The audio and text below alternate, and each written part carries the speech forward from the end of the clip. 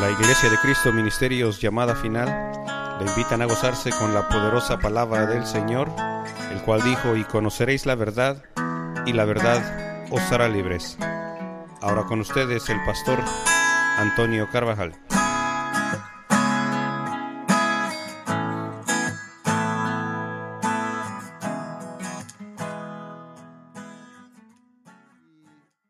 Quiero que observemos qué interesante, hermanos, que ser participantes de la palabra. Pero si usted se entera, no es que leamos la Biblia, sino que es explicativo lo que dice en la Escritura. Porque algunos dicen: yo leo la Biblia o yo leo la palabra de Dios, pero no es de esa manera como Dios lo ha establecido, sino que dice que la fe viene por el oír. Curiosamente no dice por leer, ¿verdad? Sino por el oír. Pero quiero que miremos que todo seguidor de Cristo escucha la palabra está escrita o la palabra de Dios, y se convierte en una necesidad. Fíjese, porque todo, hermano, todo aquel que ha sido tocado por su espíritu siente la necesidad de escuchar. Pero cuando escuchamos la Escritura, hay dos cosas que suceden dentro de nuestro ser. Número uno, acuérdese que le estoy hablando de los seguidores de Cristo, de aquellos que el Señor ha llamado y nosotros hemos sido llamados. Pero le decía que al escucharla suceden dos cosas. La primera es regocijo cuando uno ha alcanzado algo en el caminar, después de haber recibido al Señor. Le da regocijo porque uno dice: me estás confirmando, Señor, gracias, porque estoy en armonía contigo y estoy haciendo lo que dice tu palabra, y uno lo siente adentro. Por eso buscamos la revelación, porque esa trae a nuestros corazones ese regocijo, porque lo hemos alcanzado. Mire, por ejemplo, cuando nos bautizamos en agua, el paso siguiente después de decirle: Señor, entra a mi corazón, es que vayamos a las aguas del bautismo. Pero después que nos hemos bautizado, salimos diferentes, con paz, con gozo, con seguridad, porque hicimos conforme a lo que estaba escrito. Eso yo lo sentí, y creo que todos los que nos hemos bautizado en agua sentimos esa complacencia de haber hecho la voluntad de Dios, y porque estamos en el mismo sentir que dice la palabra escrita. Ahora, pero veamos entonces que hay otra condición también. La primera es porque estamos de acuerdo en lo que dice la Escritura. Y fíjese que, mire, dice también aquí en otro pasaje, porque Pedro le dijo estas palabras a nuestro Señor: Señor, ¿a quién iremos si solamente tú tienes palabras de vida eterna? Mire la comprensión que vino por el Espíritu, y es cierto lo que él le dijo. No es que haya sido una expresión que quedó escrita, sino que fue inspirada por el Espíritu Santo. Y aquel hombre dijo: Señor, ¿y a quién vamos a ir? Si solamente tú tienes, oiga, palabras de vida eterna. Quiere decir entonces que las palabras están conectadas con la vida. Porque eso es lo que le dijo el apóstol Pedro, y eso es lo que miramos en las Escrituras. Depende de la palabra que se escuche, porque hay palabras que llevan muerte, pero hay un regocijo cuando armonizamos con lo que dice la palabra y decimos: gloria a Dios, qué bueno que está así. Pero también existe otra condición cuando escuchamos la palabra, y que la palabra nos enseña o por condiciones en las cuales nos encontramos o estamos pasando, ya sea de conductas en nuestras vidas o de situaciones quizás problemáticas en nuestra vida, y escuchamos la palabra, y esa palabra nos señala a nosotros aquella condición la cual no armoniza con la palabra que está escrita. Entonces como que nos sentimos tristes o de alguna manera señalados, porque no hay esa armonía con la Escritura, porque eso nos sucede a todos cuando escuchamos la Escritura o la palabra, la escuchamos. Gozo, o tal vez dicen: no, pues no sé, pero eso no lo puedo hacer o no lo he cumplido, pero estoy trabajando en eso, y ayúdame, Señor, y fortaléceme. Por el hecho de escuchar la palabra de Dios. Y también optamos por obedecer. Cuando nos encontramos en nuestros corazones y decidimos obedecer, entramos en lucha, en batalla, porque queremos agradar a Dios y queremos estar bien delante de Él. A todo cristiano le sucede eso. Para ser moldeado conforme a la imagen de nuestro Señor, vamos a tener luchas, porque nuestro ser interno no quiere vivir una vida al estilo del mundo. Pero atendemos la palabra para el cambio. Muchos se retiran tristes porque dicen: no puedo, esto no lo puedo hacer. Y se nos olvida. Yo quiero que vaya conmigo al libro de Santiago rápidamente. O escuche lo que dice el libro de Santiago, capítulo número 1, por favor, vaya conmigo. Y el versículo número 22 dice de esta manera: sed hacedores de la palabra y no solamente oidores, que se engañan a sí mismos. Porque si alguno es oidor de la palabra y no hacedor, es semejante a un hombre que mira su rostro natural en un espejo y después de mirarse a sí mismo e irse inmediatamente se olvida de qué clase de persona es.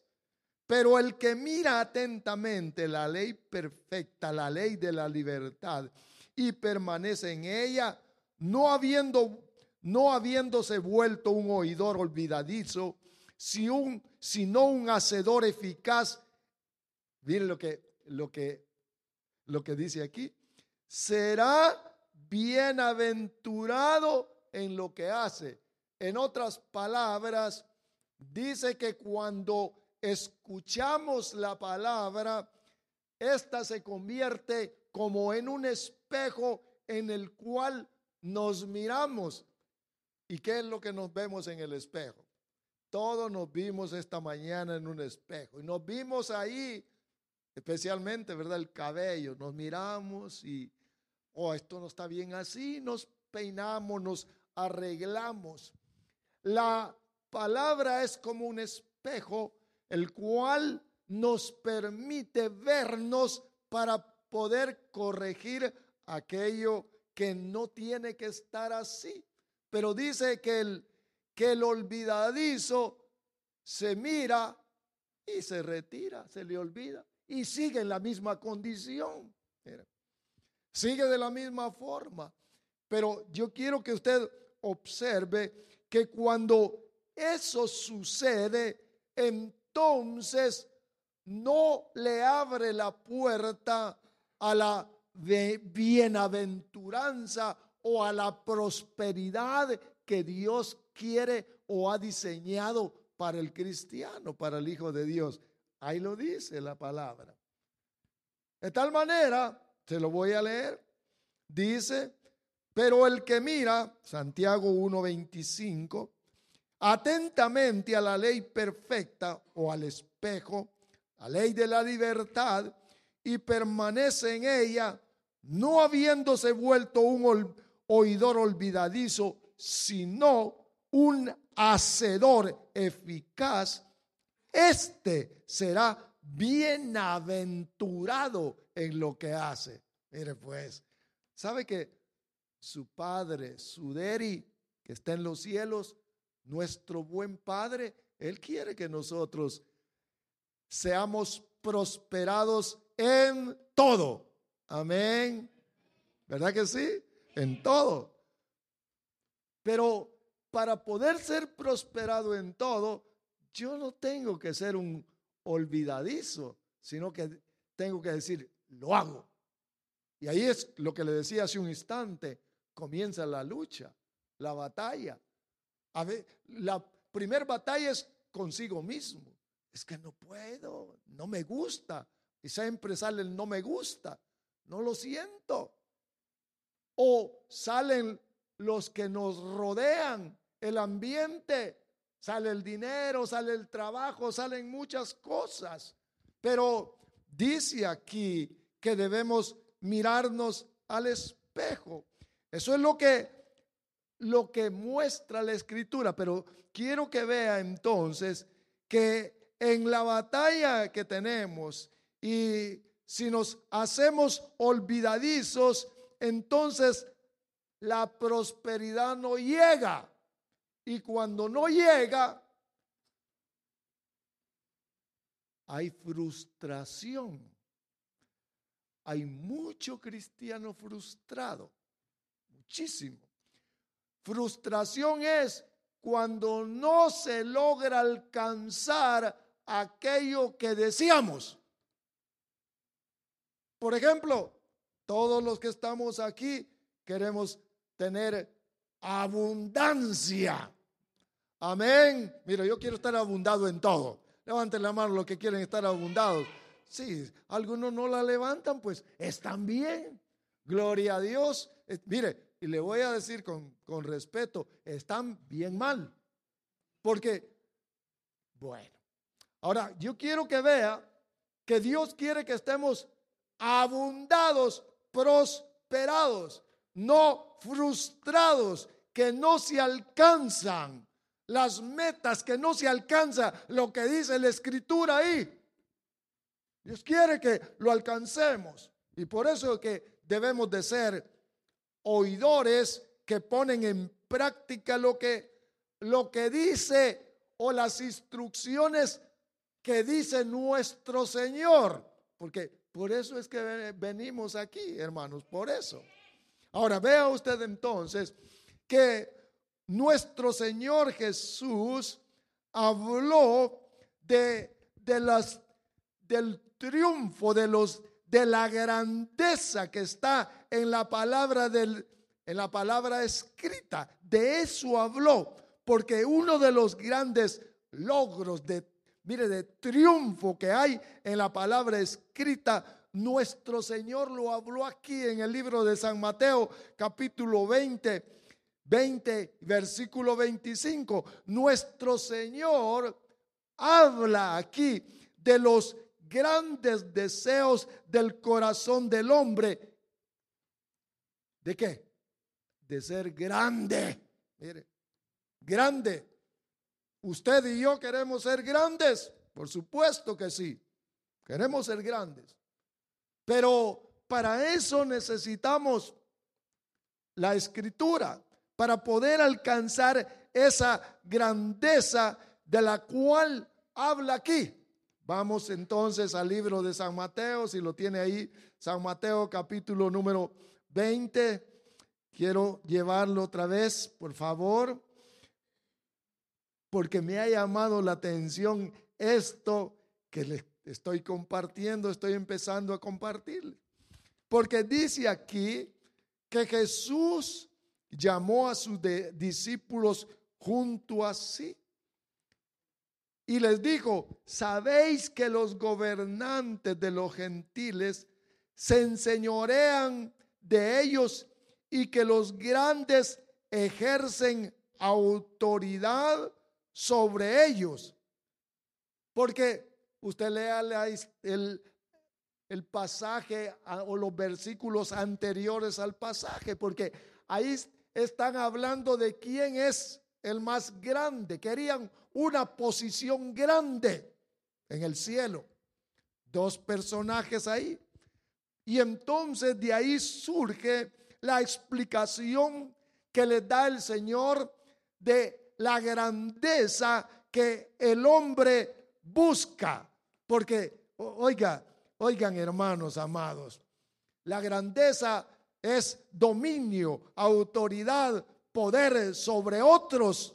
En su naturaleza, el ser humano fue creado así por Dios, grande, para que pudiera tener dominio sobre otros. Pero usted sabe que el problema fue que fue engañado por el adversario y cambiaron entonces los valores de esa grandeza a la cual por la cual Dios creó al hombre, o a la cual Dios creó al hombre, y el pecado entró en el corazón y aquello cambió dentro de su ser. Entonces, la naturaleza de grandeza todos la tenemos adentro, pero Satanás trastornó la forma de ser grande.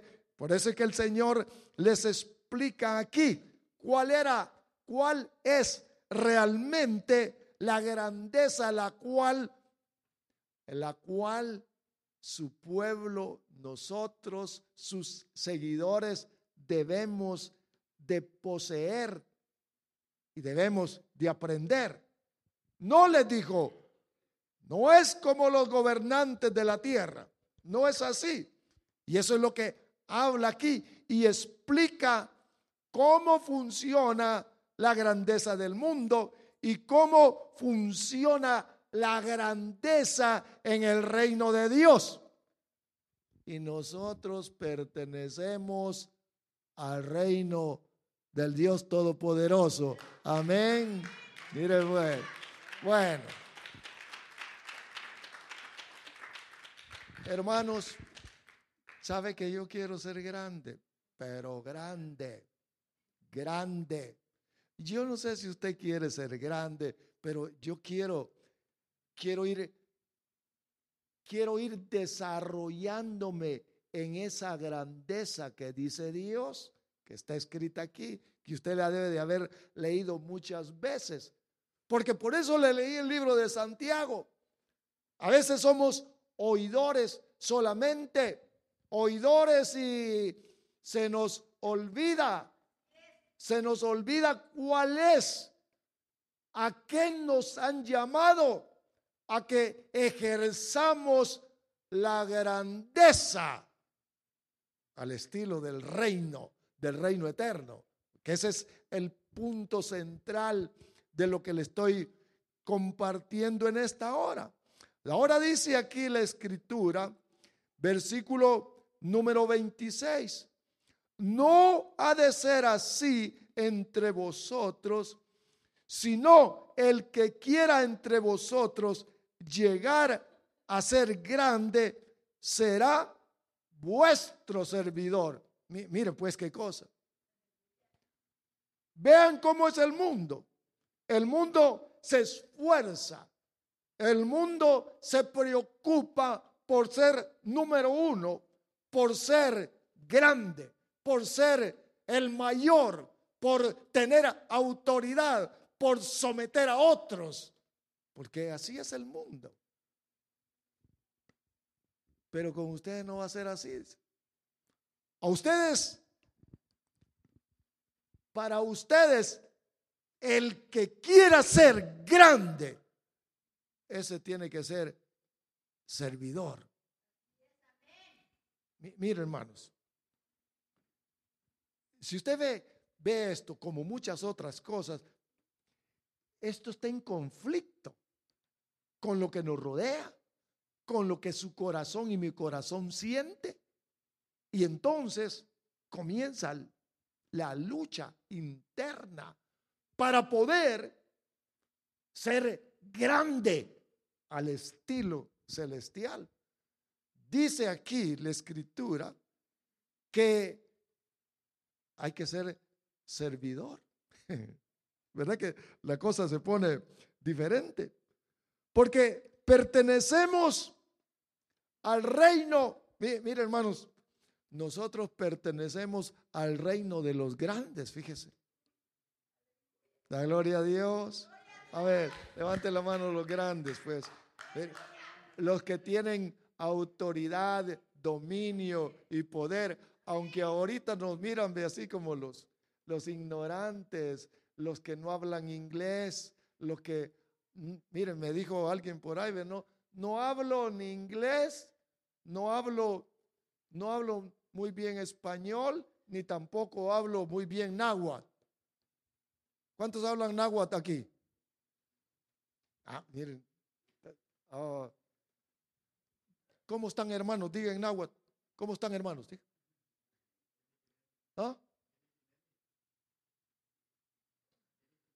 Kenny Tinemi. Kenny Tinemi. Kenny Tinemi. ¿Cómo están, brothers? Kenny. ¿Así es? ¿Usted no sabe náhuatl? Pues tiene cara de náhuatl, ¿no? No, pero no sabe, ¿verdad? Kenny Tinemi.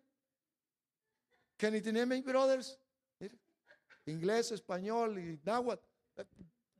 Solo le pongo el ejemplo. Es un ejemplo. Pero yo quiero que usted observe entonces, porque estamos hablando aquí que pertenecemos a un reino de grandes, pero que no podemos comprenderlo. Por eso es que es importante hablar y hablar y hablar, para que podamos ser absorbidos por la palabra y que podamos tomar la posición de grandeza. Porque ese es el punto en el cual estoy tratando en esta hora.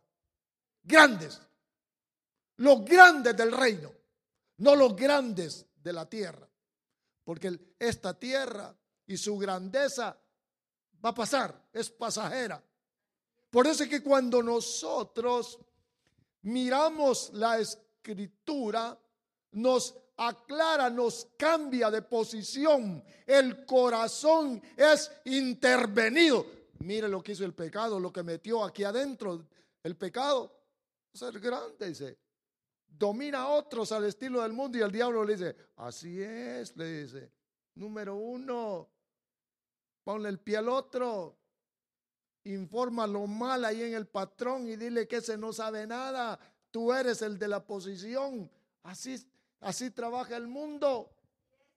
Quitan a uno porque el otro malinformó, el otro fue con chismes, y entonces el otro sale grande. El orgulloso, el que se viste bien, el que fue a la escuela, el que puede hablar, ese es el grande en la tierra. Por eso es que Dios escogió de lo vil y lo menospreciado para humillar a los grandes, porque nosotros debemos de tomar esa posición. Eso es lo que dice aquí. El diablo se cree, oiga, él cree que es el grande el orgulloso, el vanidoso, el que no deja que le enseñen, el que quiere someter a otros, el que humilla, el que avergüenza a otro. Esos son los grandes aquí en la tierra. Pero dice, y nuestro Señor dice, pero ustedes no. ¿Se imagina qué habrán pensado ellos, verdad? Se quedaron, ¿cómo? ¿Cómo está esto?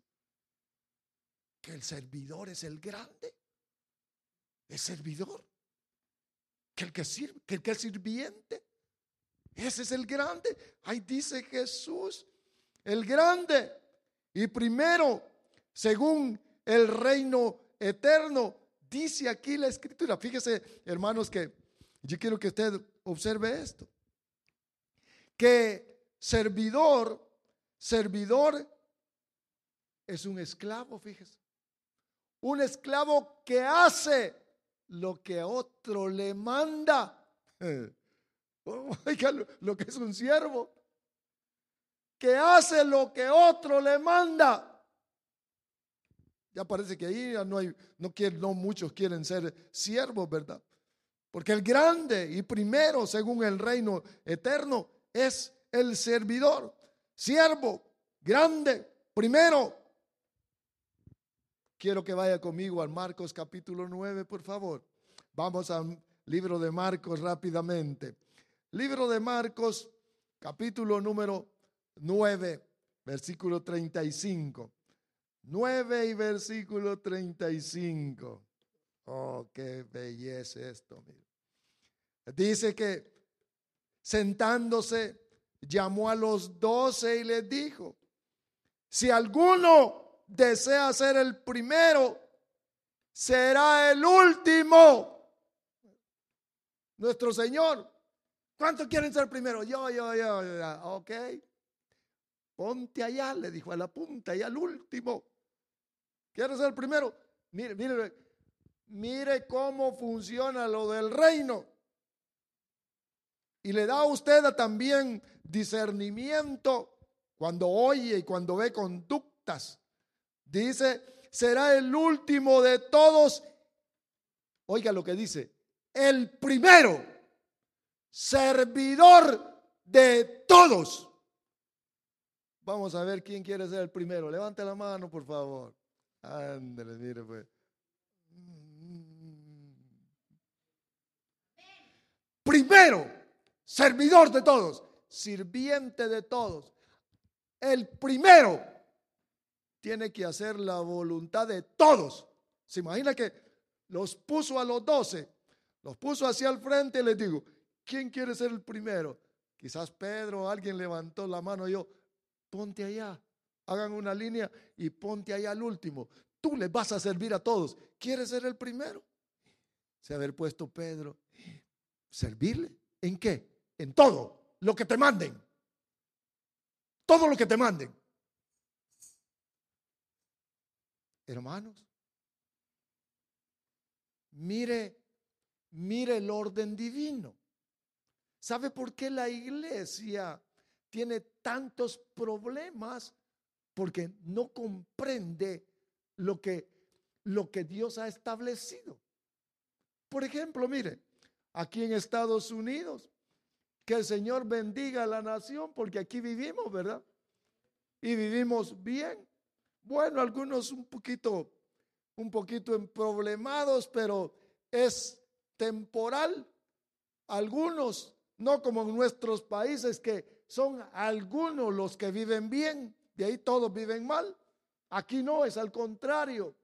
Pero aquí corre la gente para ser el primero, que a ellos se les rindan, que a ellos se les humillen, porque eso es lo que buscan, ser el mejor, ser el primero, que nadie te avergüence. Eso es lo que miramos continuamente en la televisión, en el radio. Hemos venido para ser el número uno, pero no dicen que es para servir, y para servirle a Dios o servirle a los que nos rodean. No dicen eso. Ahora, miremos entonces que aquí el Señor les dice, sentó a los 12 y les dijo, ¿alguno desea ser el primero?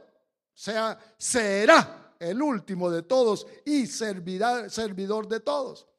Y dice que tomó a un niño, lo puso en medio de ellos y tomándolo en sus brazos le dijo, el que reciba a un niño como este en mi nombre, a mí me recibe, y el que me recibe a mí, no me recibe a mí, sino aquel que me envió. Agarró a un niño pequeñito de estatura en relación con ellos grande, lo agarró en sus brazos y le dicen, ven al niño, es pequeñito. En otro pasaje dice, háganse ustedes pequeñitos, porque eso les quiso decir ahí. Agarró al niño, oiga, háganse como este niño, pequeñito, pequeño. Ahora, yo quiero que observemos entonces, hermano, que el estilo terrenal está en la iglesia. Mire, pues, porque tenemos la corriente, la influencia. Mire, por ejemplo, esto. El reverendo.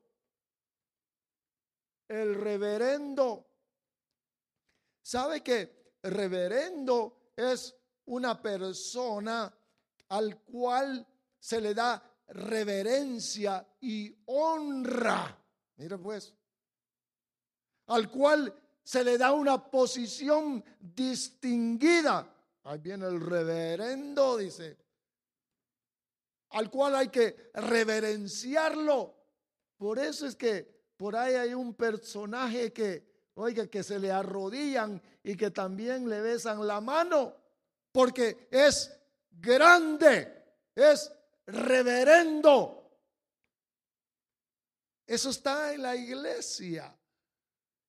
Eso está en todo lugar, porque es la influencia del mundo. Quiero que nosotros le pongamos atención a lo que dice la Escritura. Muchos grandes, hay demasiados grandes en la iglesia. Quizás usted diga, yo no. Pero por eso es que nos estamos viendo en el espejo. Cuando yo me estaba viendo esta mañana, digo, Dios santo, aquí es cuestión de ser el último. Porque el reverendo tiene que ser el último que sirve a todos. Mire, porque así les dice el Señor. Si alguno desea ser el primero, será el último de todos y servidor de todos. El grande servidor de todos.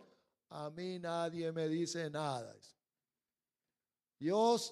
A mí el Señor me llamó para cosas grandes, seguro, para ser servidor, para hacer, oiga, la voluntad de otro. Y no me vaya a decir que de Dios, sino de los que le rodean.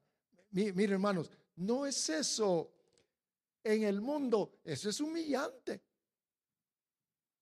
Ser servidor. Pero miro en Dios. Oiga, porque, hermanos amados, porque yo quiero que todos seamos servidores, porque esa es su puerta de prosperidad. Eso es lo que leímos. Será bienaventurado. Y usted quiere ser bienaventurado. Y lo que pasa es que a veces no sabemos por qué no llega la bienaventuranza. No sabemos. Y es porque dice aquí el Señor que no hemos comprendido la posición que nos corresponde, que es de grandeza, pero de sirvientes o servidores. El Señor para eso nos llamó. Miren, hermanos amados, ¿sabe que para eso lo llamó a usted? Para ser servidor, para ser sirviente. Ay, hermano, y ahora, miren la lucha que se tiene adentro. Si me cae mal ese, Me cae mal aquella o el otro, no lo puedo ver. Y me está diciendo que le sirva. Eso dice la Escritura. Por eso le decía, muchos grandes en la iglesia y pocos servidores, pocos sirvientes, carecen de sirvientes. Fíjese, hermanos, déjenme decirle esto. Póngame atención un momentito más. Fíjese que alguien hace un tiempo me dijo estas palabras. Y yo creo que a mí me las dijo, fíjese. Ahí están los pastores como que son muy milusos, que los usan para esto. Ahí andan pintando, andan haciendo esto y esto. El siervo de Dios no tiene que hacer nada de eso. Y a mí como que adentro de mi ser, ¿cómo está esto? Hasta que leyendo esto digo, si es que el grande, el más grande es el que más sirve. Sirviente.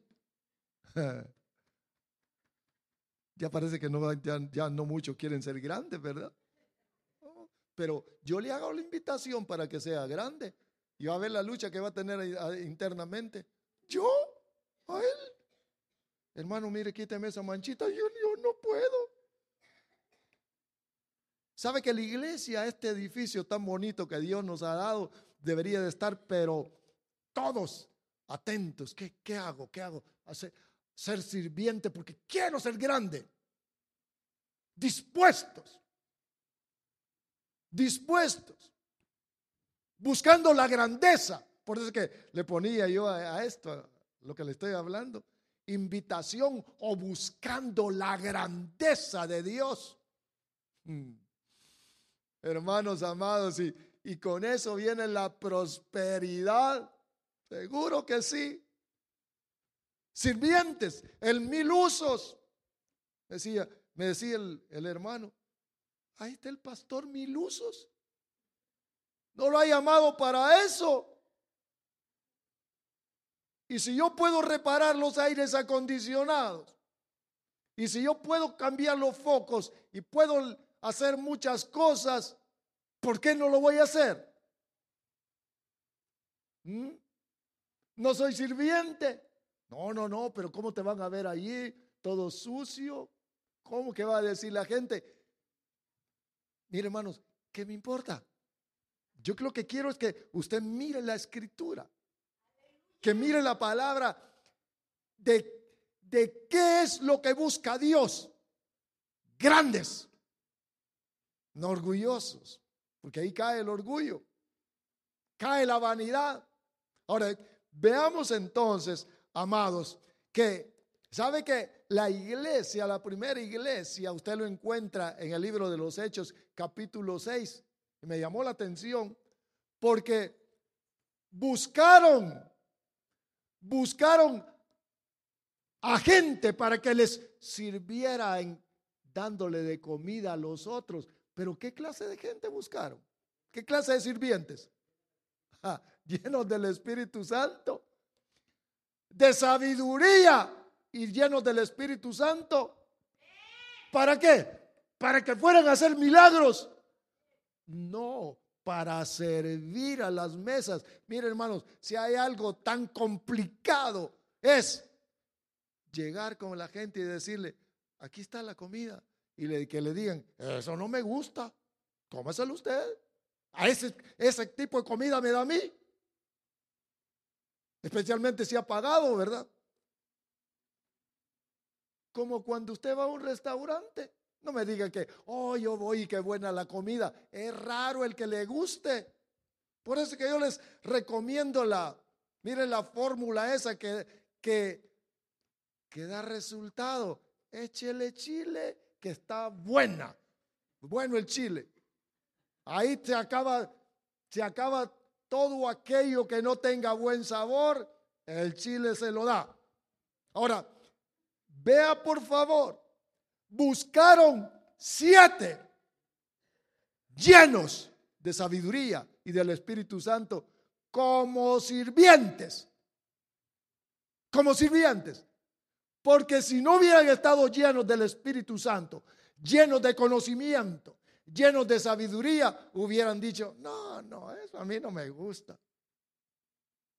Por eso yo le hago la invitación para que se llene de entendimiento en la Escritura y que pueda ser un hombre y una mujer prosperada, un hombre y una mujer grande en Dios. Amén. Gloria a Dios. Mire pues, qué bueno nuestro Señor. Pero yo quiero que vea esto. Porque esto, hermanos, no solamente es una instrucción para un tipo de gente o para nosotros los humanos. Quiero que vaya conmigo, por favor. Mire, hermanos amados. Vamos a Juan, al Evangelio de San Juan, por favor. Evangelio de San Juan, dice la Escritura, capítulo número 13 y versículo también número 13. ¿Lo tiene? Mire, está bonita esta computadora. Vosotros, yo quiero que escuche esto, beloved. Agárrelo y no salga como un oidor olvidadizo, porque le va a traer gran prosperidad a su vida. Amén. Mira lo que dice aquí. Habla el Creador, por quien fue hecho el universo y para quién ha sido hecho. No está hablando del apóstol Pablo, no está hablando del Papa, no está hablando de ningún ser humano. Aquí está hablando nuestro Señor. Vosotros me llamáis maestro y Señor. Escuche, maestro y Señor. Dos cosas. Luego dice, y tenéis razón porque lo soy, dijo nuestro Señor.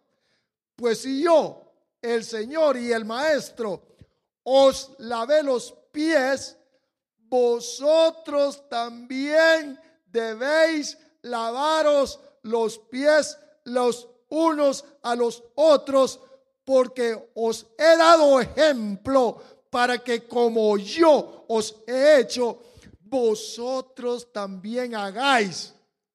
Mire, hermanos amados. Mire, dice que Él vino para servir.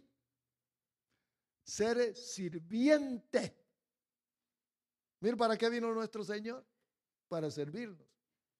Pero dice aquí, que ahí estaba en la mesa, los judíos tenían una costumbre que al entrar a la casa se lavaban los pies. Venían sucios, calles polvorientas, sin duda. Se lavaban los pies o le lavaban los pies quizá la esposa o los hijos, no sé. El asunto es que se lavaban los pies cuando llegaban a la casa. Pero eso era una costumbre de aquel tiempo de los judíos. Pero dice aquí que el Señor, mira, eso era algo que lo hacía el criado también. Los que tenían su sirviente. Pero mire, dice aquí que el Señor les dice, el Señor, el Creador. Y esto a mí me llegó adentro de mi corazón. El Señor. El Señor. El que me formó. Lavando los pies. Mire. Y no como un rito, ¿verdad? Que se quita el pie limpio allí, la señorita, y se quita el calcetín y ya solo le echa un poquito de agua y ya le hace con la toalla así el cuento, ¿verdad? Allá se los lavaban de veras, los pies.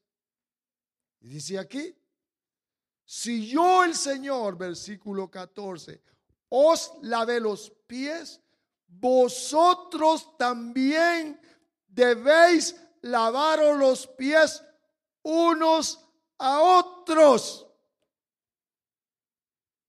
Ay, hermano, mira, ¿verdad que yo soy el Señor? Sí, tú eres el Señor. ¿Verdad que yo soy maestro? Sí. ¿Verdad que le lavé los pies? Sí. Háganlo ustedes también. Ese es para usted y es para mí. Oh, entonces vamos a empezar a lavarnos los pies. Algunos lo entienden así y ahí están lavándose los pies. Pero antes, ¿verdad?, de lavarse le dice: mira, báñate bien, vente con los pies limpios y aquí te voy a hacer yo el rito. Ese no era un rito. ¿Se imagina al maestro, al Señor agachado, lavándole los pies sucios a sus discípulos? Hagan ustedes igual. Les digo, versículo 15: pues os he dado ejemplo para que como yo os he hecho, vosotros también hagáis. En verdad os digo, un siervo no es mayor que su señor, ni un enviado es mayor que lo envió. Si sabéis esto, seréis bienaventurados o felices si lo practicáis. El Señor le dijo: lávense los pies. ¿Quieren ser el primero? Sí, sírvanse, porque el lavar los pies está hablando de servicio. Y tal vez servicio humillante. ¿Sabe que cuando habla de los pies, habla del caminar? Mire, de la gente, del caminar, que se ensucia. Todos nosotros nos ensuciamos en este mundo y necesitamos ayudar a los otros. Algunas veces dice: ese hermano, ¿cómo es? No quiero nada con él. Huele mal con su conducta. Pero mire lo que dice ahí: hay que lavarle los pies. Se ha ensuciado en el caminar. Necesita ayuda. Oye, qué interesante es. ¿Quiere ser el primero? ¿Quiere ser el más grande? Ponte allá a ayudarle. Mire, sabe que se necesita entendimiento de eso. Mire, hermanos, si nosotros nos pusiéramos aquí literalmente una línea y le dijera: sírvele a todos, y le empieza a preguntar a uno por uno: ¿en qué te puedo servir? Hermano, mira, ayúdame en esto. Tengo problemas en el trabajo, tengo ganas de estrangular al supervisor. Mira, tengo problemas con mi boca, que sale un montón de suciedad. Mira que estoy pasando por problemas de droga. Mira que tengo problemas con el sexo. Mira que tengo problemas con la pornografía. Mira mi caminar. ¿Qué le diría a usted? Espero que no esté viendo pornografía. Necesita lavarse los pies. Necesita ayuda. ¿Sabe? Pero mire lo que hace la iglesia: es acusar. Te vas para el infierno, chismosos. Te vas a ir para el infierno, hijo del diablo. Eso no se hace. Lo que necesita es que le limpien los pies. Lo que necesita es ayuda, help. Mire qué interesante. No que le hagan un rito. Nuestro Señor dijo en San Juan capítulo 6: lo que yo les hablo es espiritual. Es espiritual. Ahora, oiga, por favor, porque queremos ser grandes, ¿verdad? Ya no quieren ser grandes, ¿verdad? Miren los jóvenes, ¿saben que los jóvenes tienen problemas? Tienen problemas con las mujeres. Porque como no tienen, y cuando la tienen ya no la quieren, miren. Quieren otra. Pero yo quiero que vea que se necesita ser ¿qué? Sirviente. Se necesita sirviente, no acusadores. Muchos sirvientes. Porque el Señor les dijo, ¿saben lo que he hecho? Sí, sabemos lo que hiciste. Se fijaron que yo no les dije, ¿dónde, David, dónde estuviste metido? Mira lo que traes entre los pies. ¿Dónde fuiste? ¿Alguno de ustedes vivió en su tierra algún tiempo que no usaba zapatos? ¿Sabe que allá en mi tierra muchos andaban sin zapatos? Otros cargaban, le dicen, los caites o los guaraches hechos de las llantas. Así andaban. Llegaban sucios, los pies todos rajados por la condición de la tierra. ¿Y cómo le va a decir otro que tiene los pies sucios? Mira cómo tiene los pies. Lo que necesitamos es sirvientes. Y el sirviente es la grandeza, porque es la obra que el Señor vino a hacer. No vino para servirnos a todos nosotros. ¿Verdad que a eso vino? ¿O no vino a eso? A eso vino, para servirnos.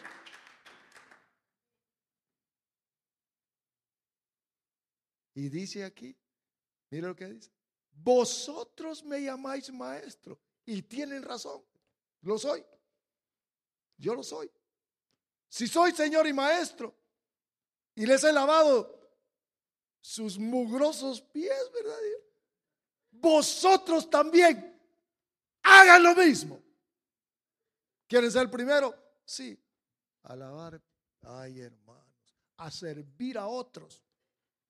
Mire la grandeza. Mire, hermanos amados, nos han llamado a ser grandes. Tome esta palabra que le estoy diciendo brevemente. Agarre la posición de grande.